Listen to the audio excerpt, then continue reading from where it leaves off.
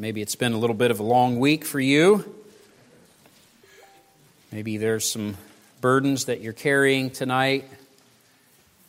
And it's always good to come in the midweek and have our attention turned to the Word of God. Psalm 147, this evening, we find ourselves now in another one of the Hallelujah or the Hallel Psalms. And all 5 of the last Psalms in the book of Psalms are these types. And they're noted by the fact that they begin and end the psalm with the phrase, "Praise ye the Lord." Obviously, Psalm 147 is another psalm about praise. And the psalmist is encouraging us to praise the Lord.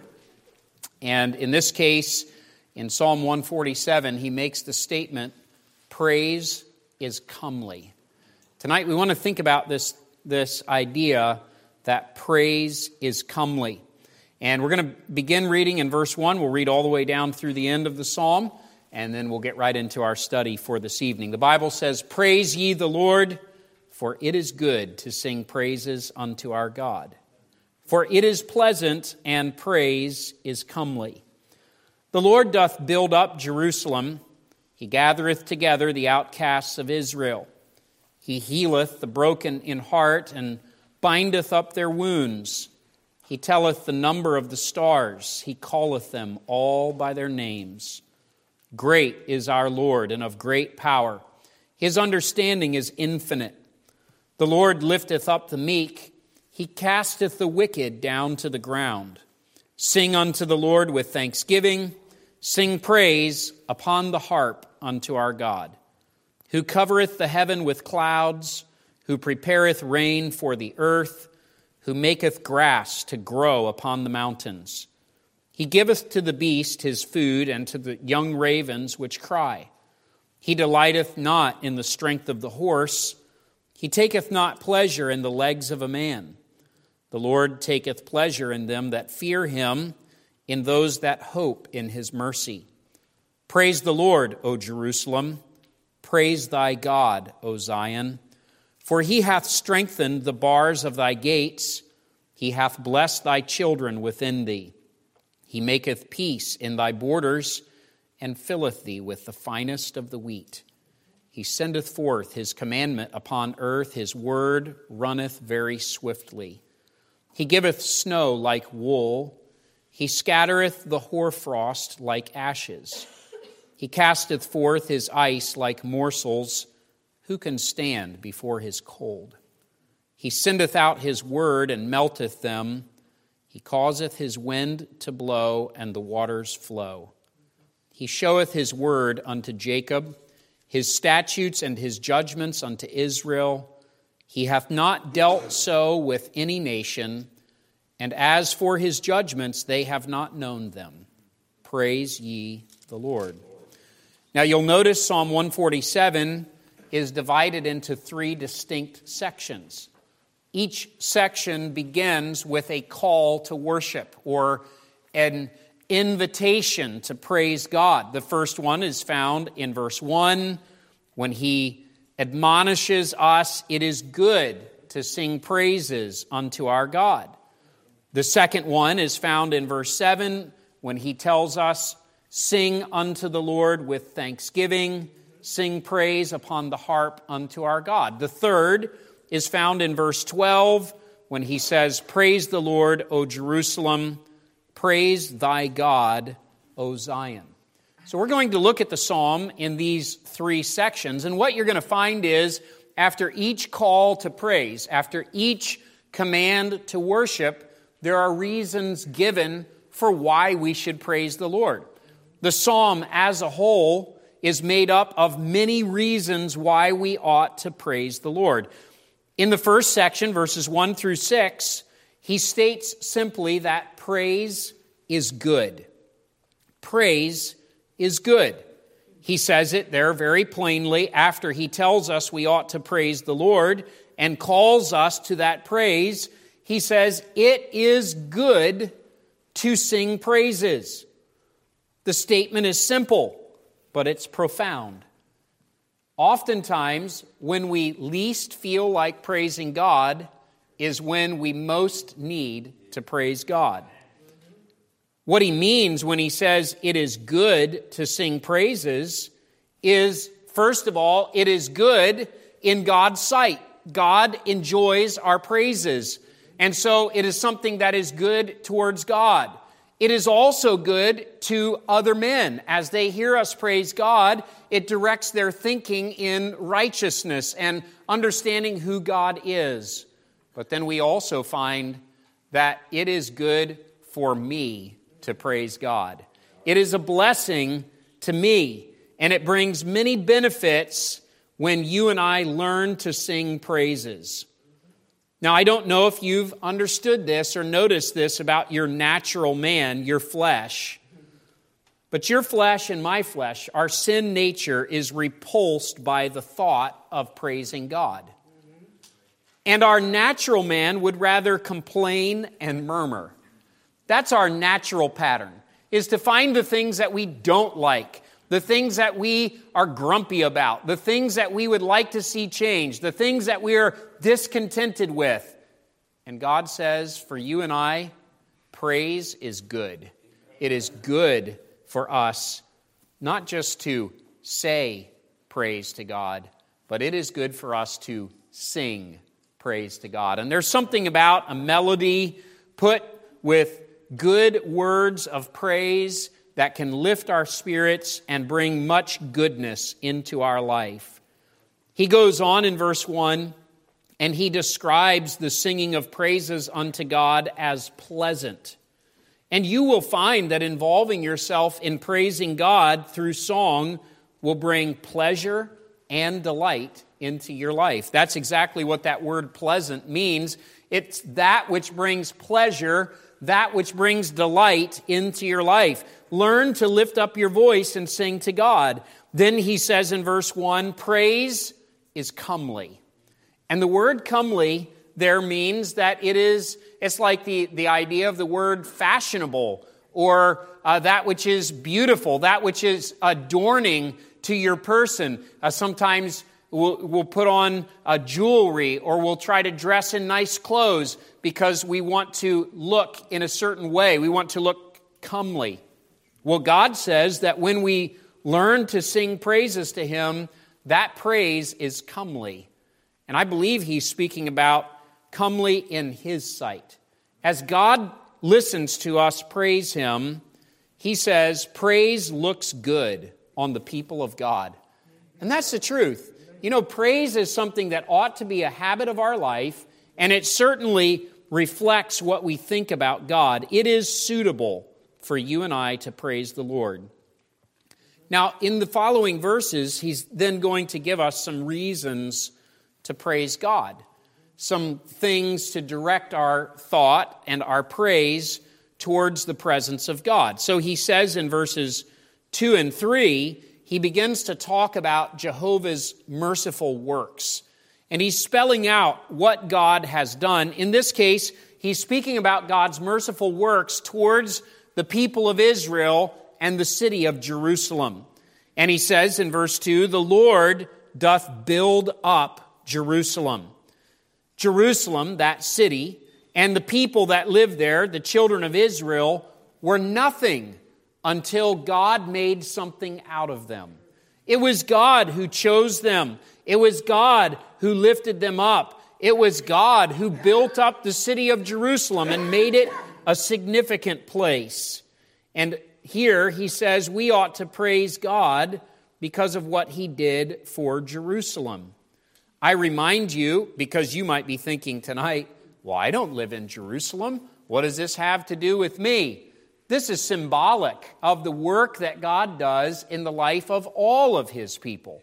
As God is building up His people, and He is building something out of our lives, and we see what God is doing in us, it ought to cause us to say, God, you ought to be praised because you are building something up. Then he goes on in verse 2, and he makes this statement, that the Lord gathereth together the outcasts of Israel. Now, the outcasts are those who are forsaken and despised by the world.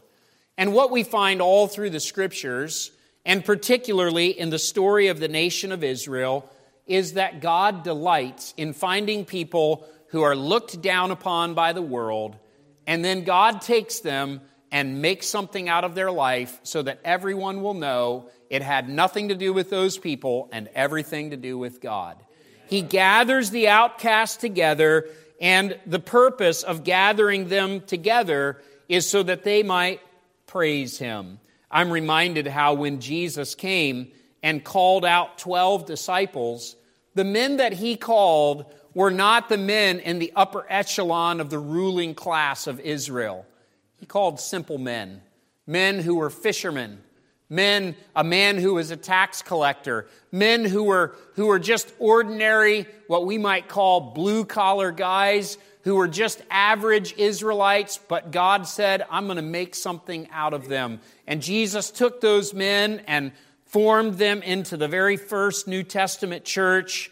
And later, people would marvel that these men who were uneducated and simple and from the back country, how could they be so powerful in their preaching? It's because God had gathered them together and had given them great power.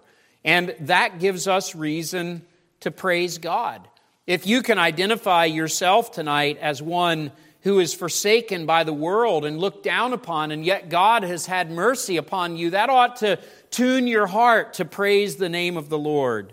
Verse 3, He healeth the broken in heart.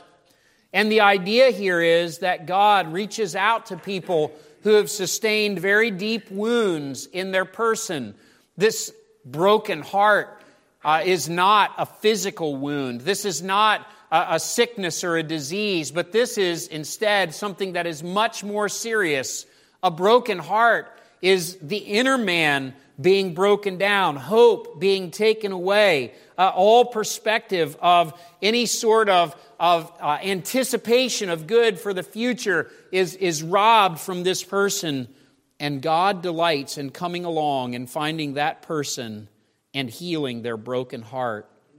Only God can heal a broken heart, by the way. This phrase in verse number 3 really describes for us the deep brokenness that sin brings. And I think we understand this, that when people follow down the path of sin, it can bring great destruction and brokenness and hurt into their life. But isn't it marvelous how God can reach down to a person like that and redeem them and heal their broken heart, give them hope for the future, change their life, and all of that should cause us to say, Lord, you ought to be praised. He goes on in verse 3 and says that He bindeth up their wounds. Sin brings wounds and scars. All around us, people are hurting because of the weight of the burden of sin that they carry. But our God delights in binding up the wounds of those who have been broken by sin. He's called the great physician because He can bring true healing and restoration. And this ought to cause us to praise the Lord. If you've got some wounds that have been bound up and you've experienced some spiritual healing, then when you hear the songs of praise to God, it ought to cause you to say, I want to sing to the Lord. I want to praise His name. I ask you tonight, have you experienced God's mercy in your life? If so, then you ought to praise His name. In verse 4, as He's encouraging us to praise the Lord, He gives us another reason, and this one is marvelous. It's simply that He has actually called all the stars by name. This is a staggering thought.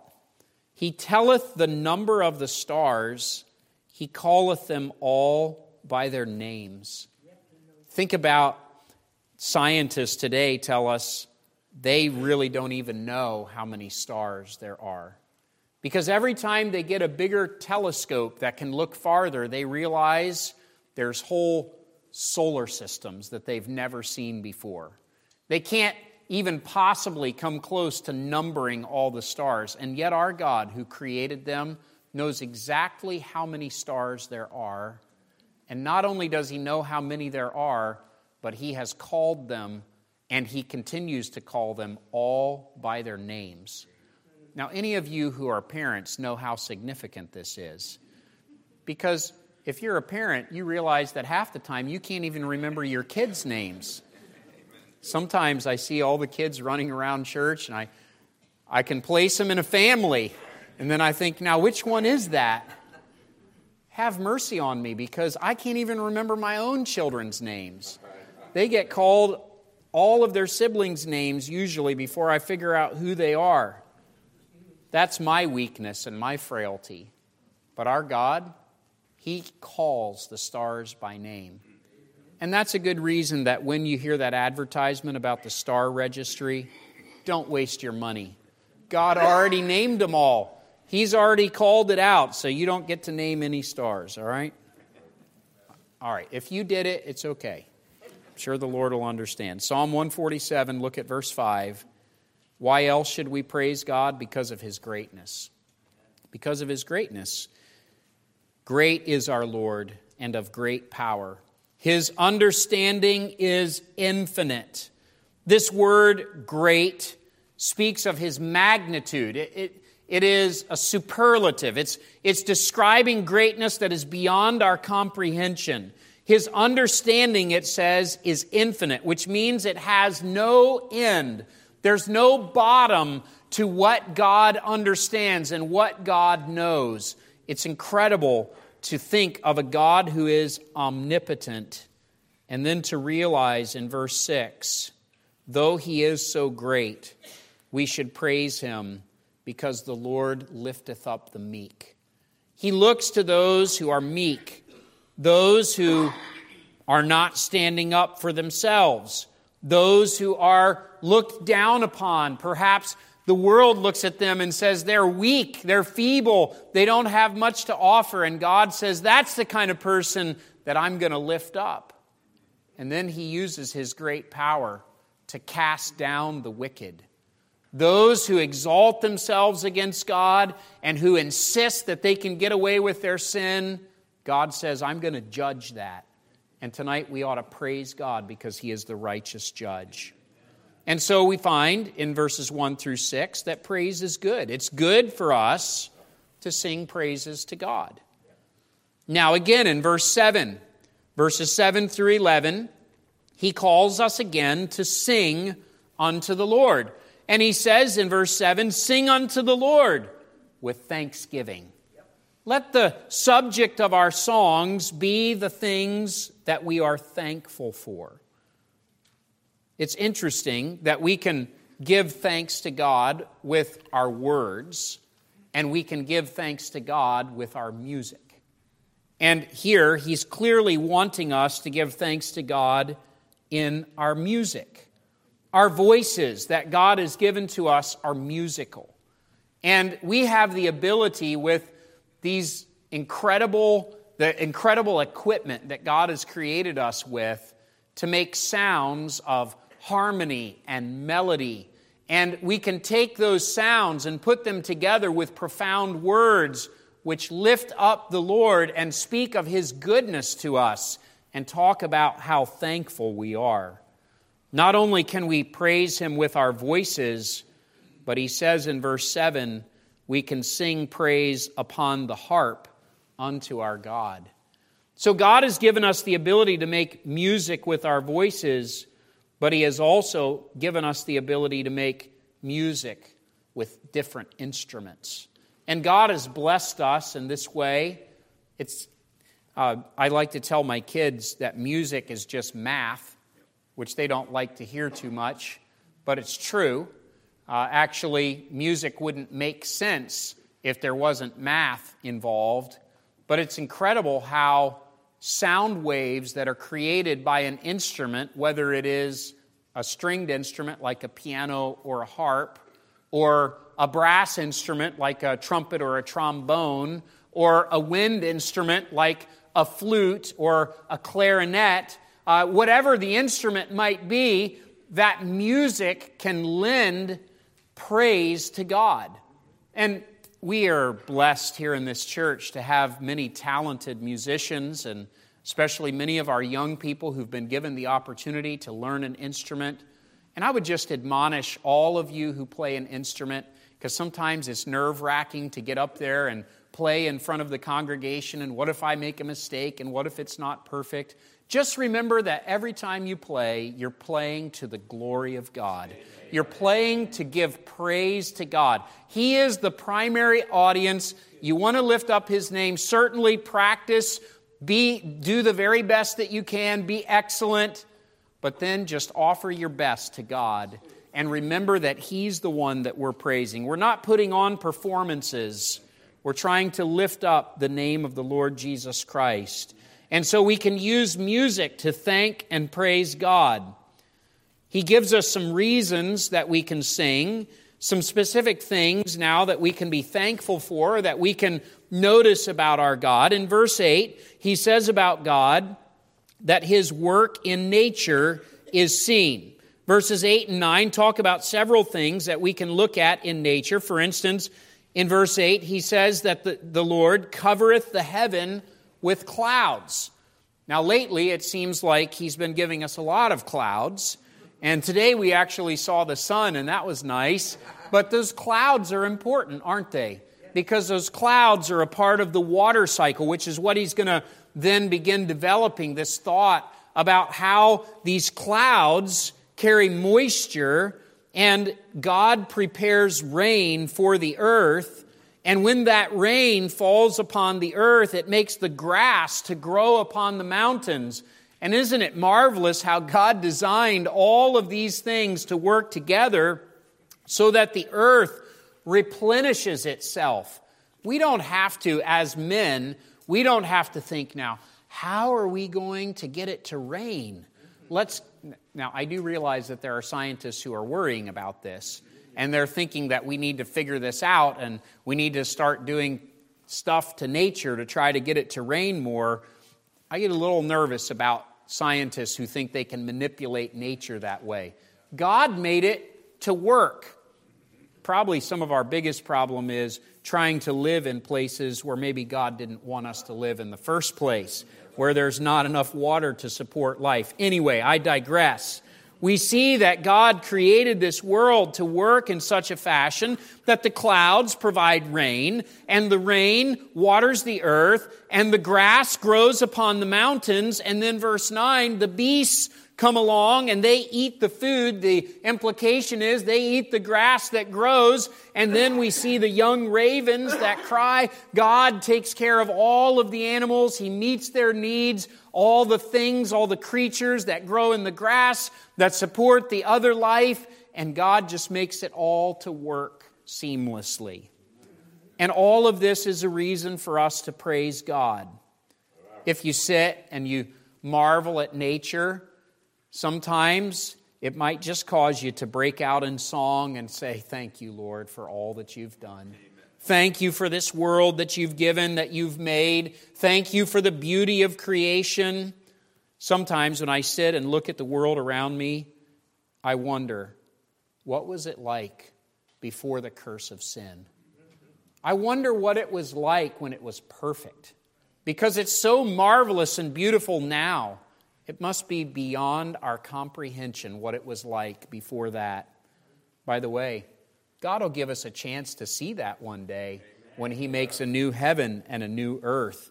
And we'll get to enjoy that in eternity. Now in verse 10, he reminds us as we're praising and singing to the Lord, what does not impress God? Well, there's two things that are mentioned. First of all, it says He delighteth not in the strength of the horse. Now understand, God is the one who made the horse. And He made the horse to be a beast of strength, a beast of power. Horses in this day, when Psalm 147 was written, they were a symbol of great power and authority. And God is the one who made the horse. But understand, the things that impress men don't impress God. God is not wowed by strength. We like to think, and maybe for us, we would think of horses, and instead we might think of like tanks and aircraft carriers and fighter jets, and we think, oh, nuclear bombs, we've got a lot of power. And God says, you've got nothing on me. He's not impressed by the strength of the horse. It also says in verse 10, he taketh not pleasure in the legs of a man. And you might say, that's a curious phrase. What is that talking about? Well, in your human body, the largest and strongest muscles of your body are found in your legs. They're very powerful. And oftentimes, men can, when they learn how to properly use their legs, they can lift a lot of weight because those legs are strong. And what he's implying is that men tend to be impressed with their own strength, with their own ability, with what they can accomplish. But God is not impressed by that. God is not wowed by what we bring to the table. God is not in need of our strength tonight. Now, that's what he's not impressed by. So what is it that gives him pleasure, according to verse 11?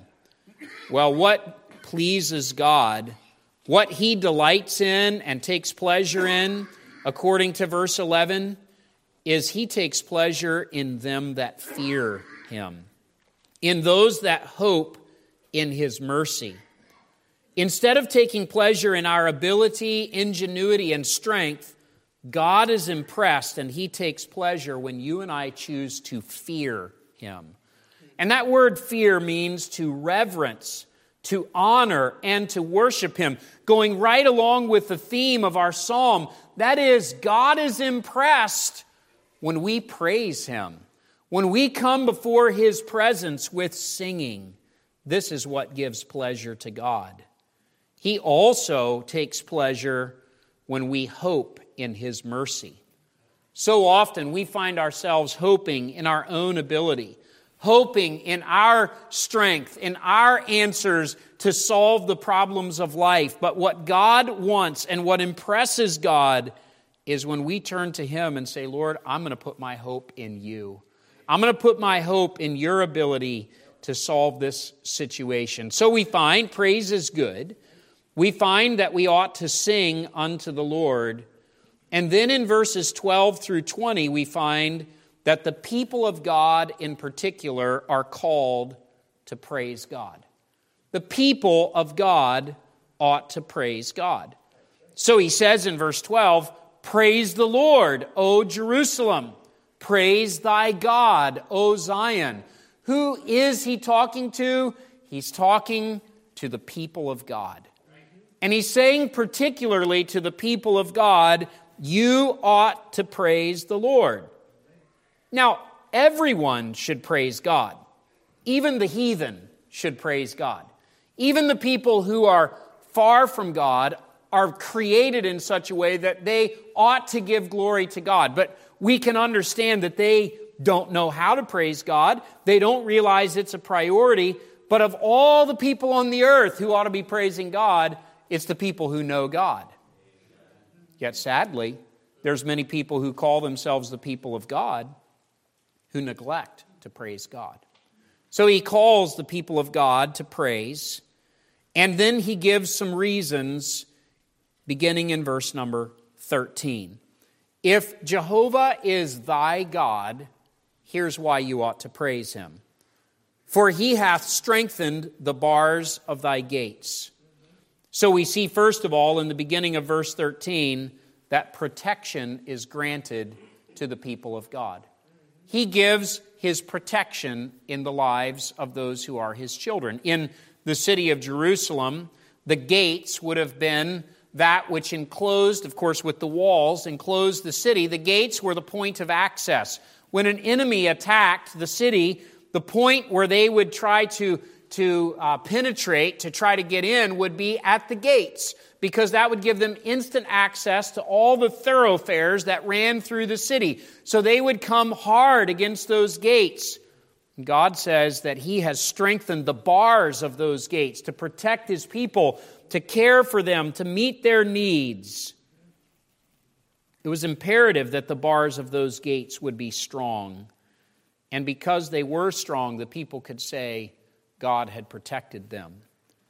Also, in the latter part of verse 13, He hath blessed thy children within thee. So there is a blessing upon the posterity.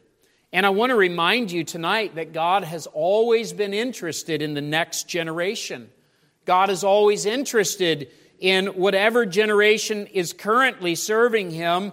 He wants us to pass the baton to the next generation. He wants the blessing to pass upon them, for them to receive the same kind of blessing that we have received.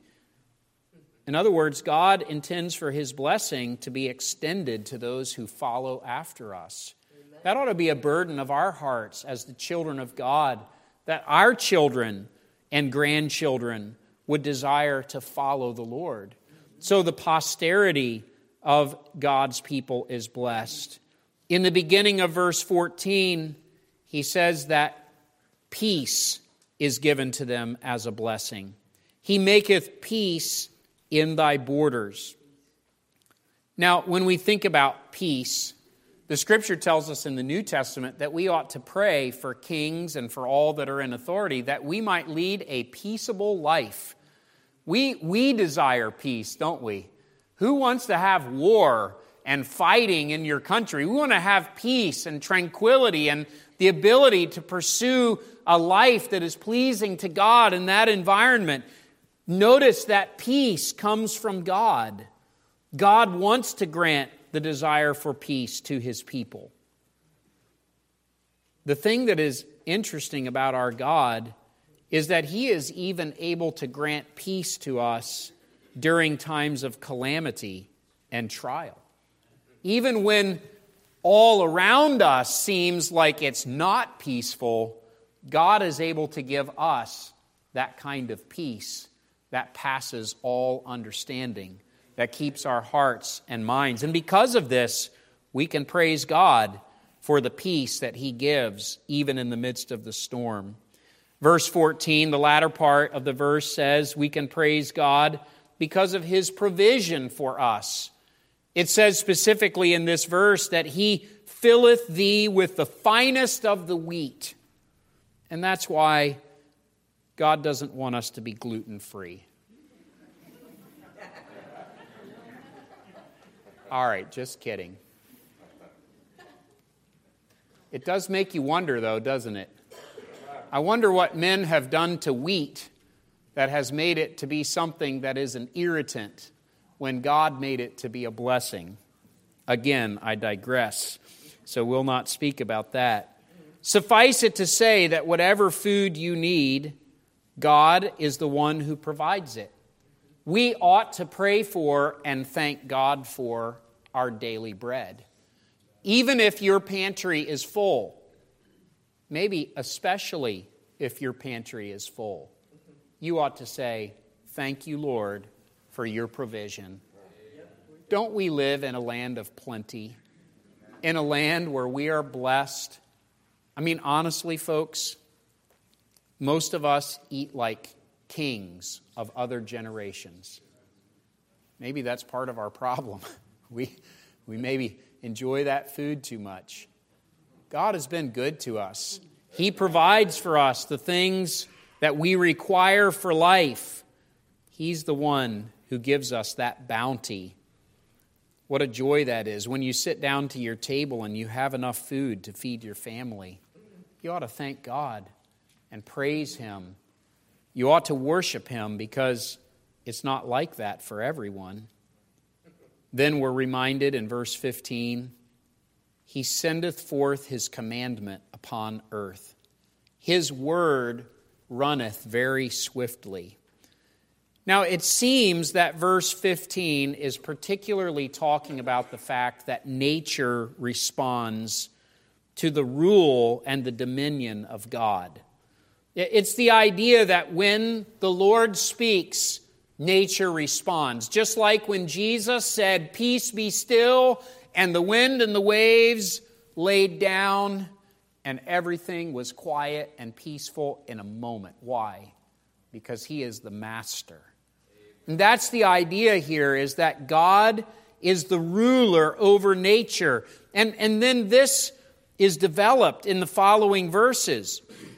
Verse 16, this proclamation of God is made, and this proclamation rules over the different periods of natural time, or what we call the seasons.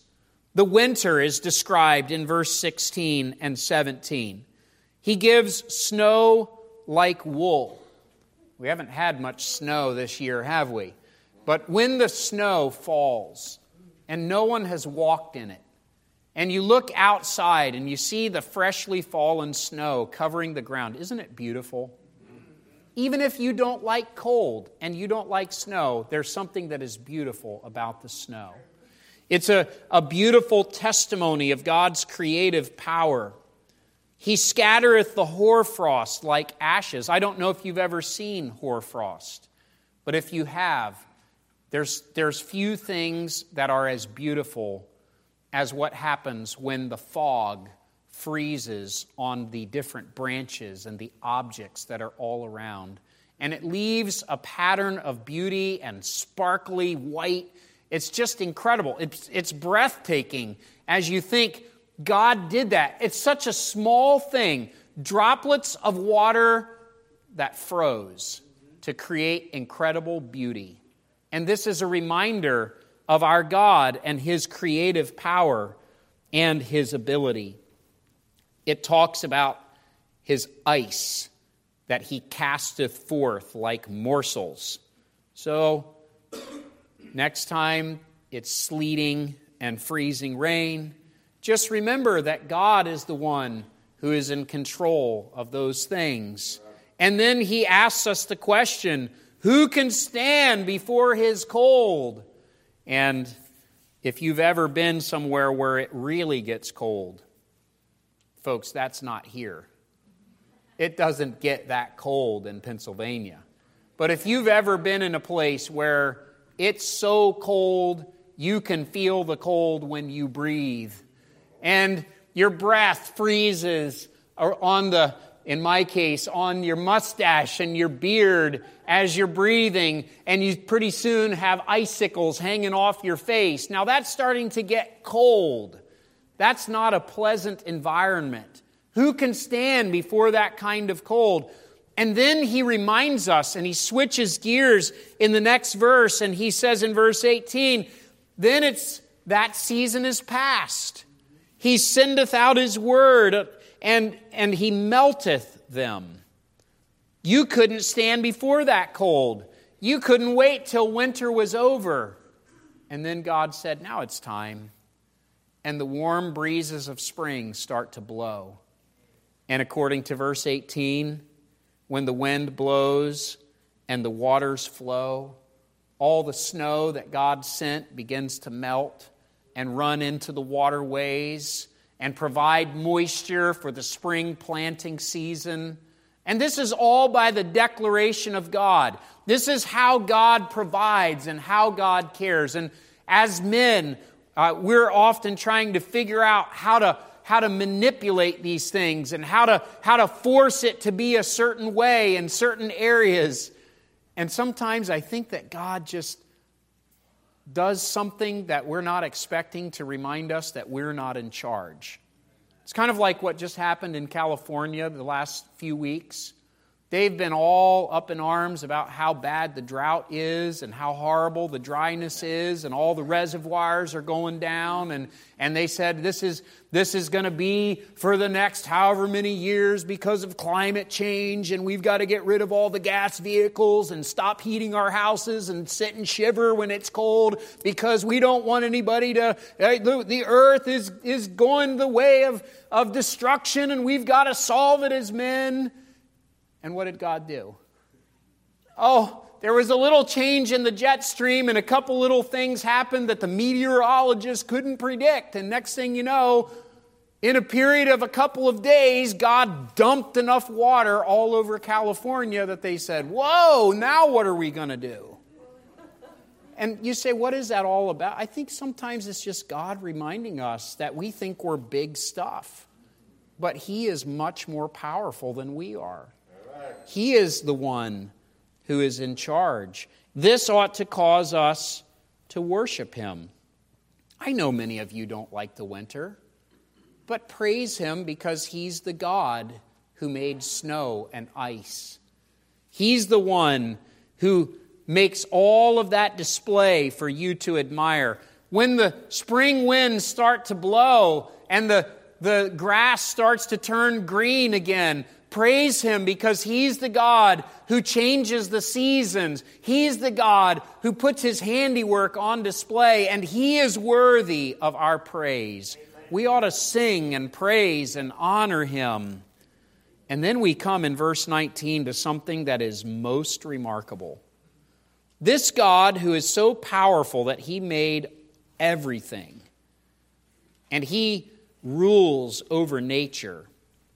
In verse 19, He is the God that showeth His word unto Jacob, His statutes and His judgments unto Israel. We're reminded He hath not dealt so with any nation, and as for His judgments, they have not known them. Your Bible that you hold in your lap is the product of the Hebrew people. It was given through the nation of Israel. As best we know, the authors that were used by the Holy Spirit to compose the Scriptures were primarily Jewish men. They were blessed in this way to have the Word of God. And we are blessed today to have that very same Word passed down to us so that we can read it in our own language. And we can today marvel that we have heard from the voice of God. It is a tremendous privilege for you and I to have God's Word that we can hold in our hand and we can place in our heart and we can allow it to govern our life, because the precepts of God are a great blessing. Tonight, if you can't find anything else to thank God for, thank God that you have a Bible. Thank God that you know what His Word says, because this is a tremendous blessing from God. And then He reminds them in verse 20, the privilege of the people of God. Other people may not be aware of who God is. They may not be aware of God's judgments and His precepts. But tonight, if you know who God is and you know what His Word says, you are privileged. You are blessed by God. Now, what you'll find is you're never blessed so that you can keep that for yourself. You're always blessed so that you can be a blessing. And the whole intent is for us to take those things that we know and to let other people know what we have learned about God and His precepts, which is the reason that we praise Him publicly. We praise Him in the presence of others because others need to know what a great God we serve. Praise is comely. The psalm ends simply, praise ye the Lord. Tonight we ought to praise Him. We ought to magnify His name. We ought to thank Him for all that He has done for us, because truly our God is worthy of praise and thanksgiving. And praise looks good on you. So you might as well get busy praising the Lord.